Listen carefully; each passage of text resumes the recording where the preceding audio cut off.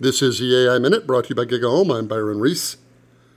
I've spent the past few days looking back at March 2016 when the world watched as AlphaGo defeated Lee Sedol in the game of Go.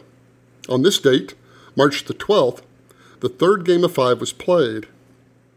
At the beginning of Game 3, a few people still held out hope that AlphaGo had just gotten lucky a couple of times.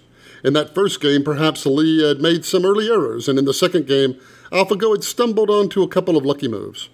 Game 3 removed all of these doubts. AlphaGo won so definitively and so strongly and played with such force and vision that it was clear that it simply was the best Go-playing entity in the world. Judging by the commentary on television and the online posts to professional Go players, any hope that the situation could be salvaged seemed lost. Lee was defeated in 3 successive games of Go, when just 4 days earlier the idea that he would lose even one seemed almost unthinkable.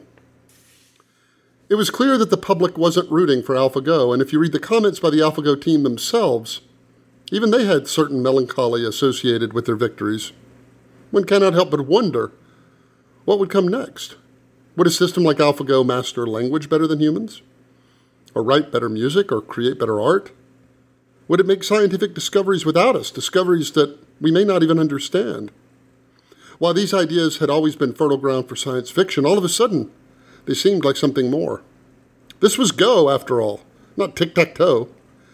If playing Go really is an art, then wasn't the computer better at this art than anyone alive?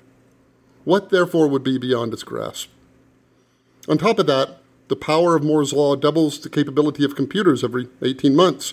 In 2 decades, we'll have computers 1,000 times more powerful than those upon which AlphaGo was built. And what will they be able to do? These are questions we still cannot answer.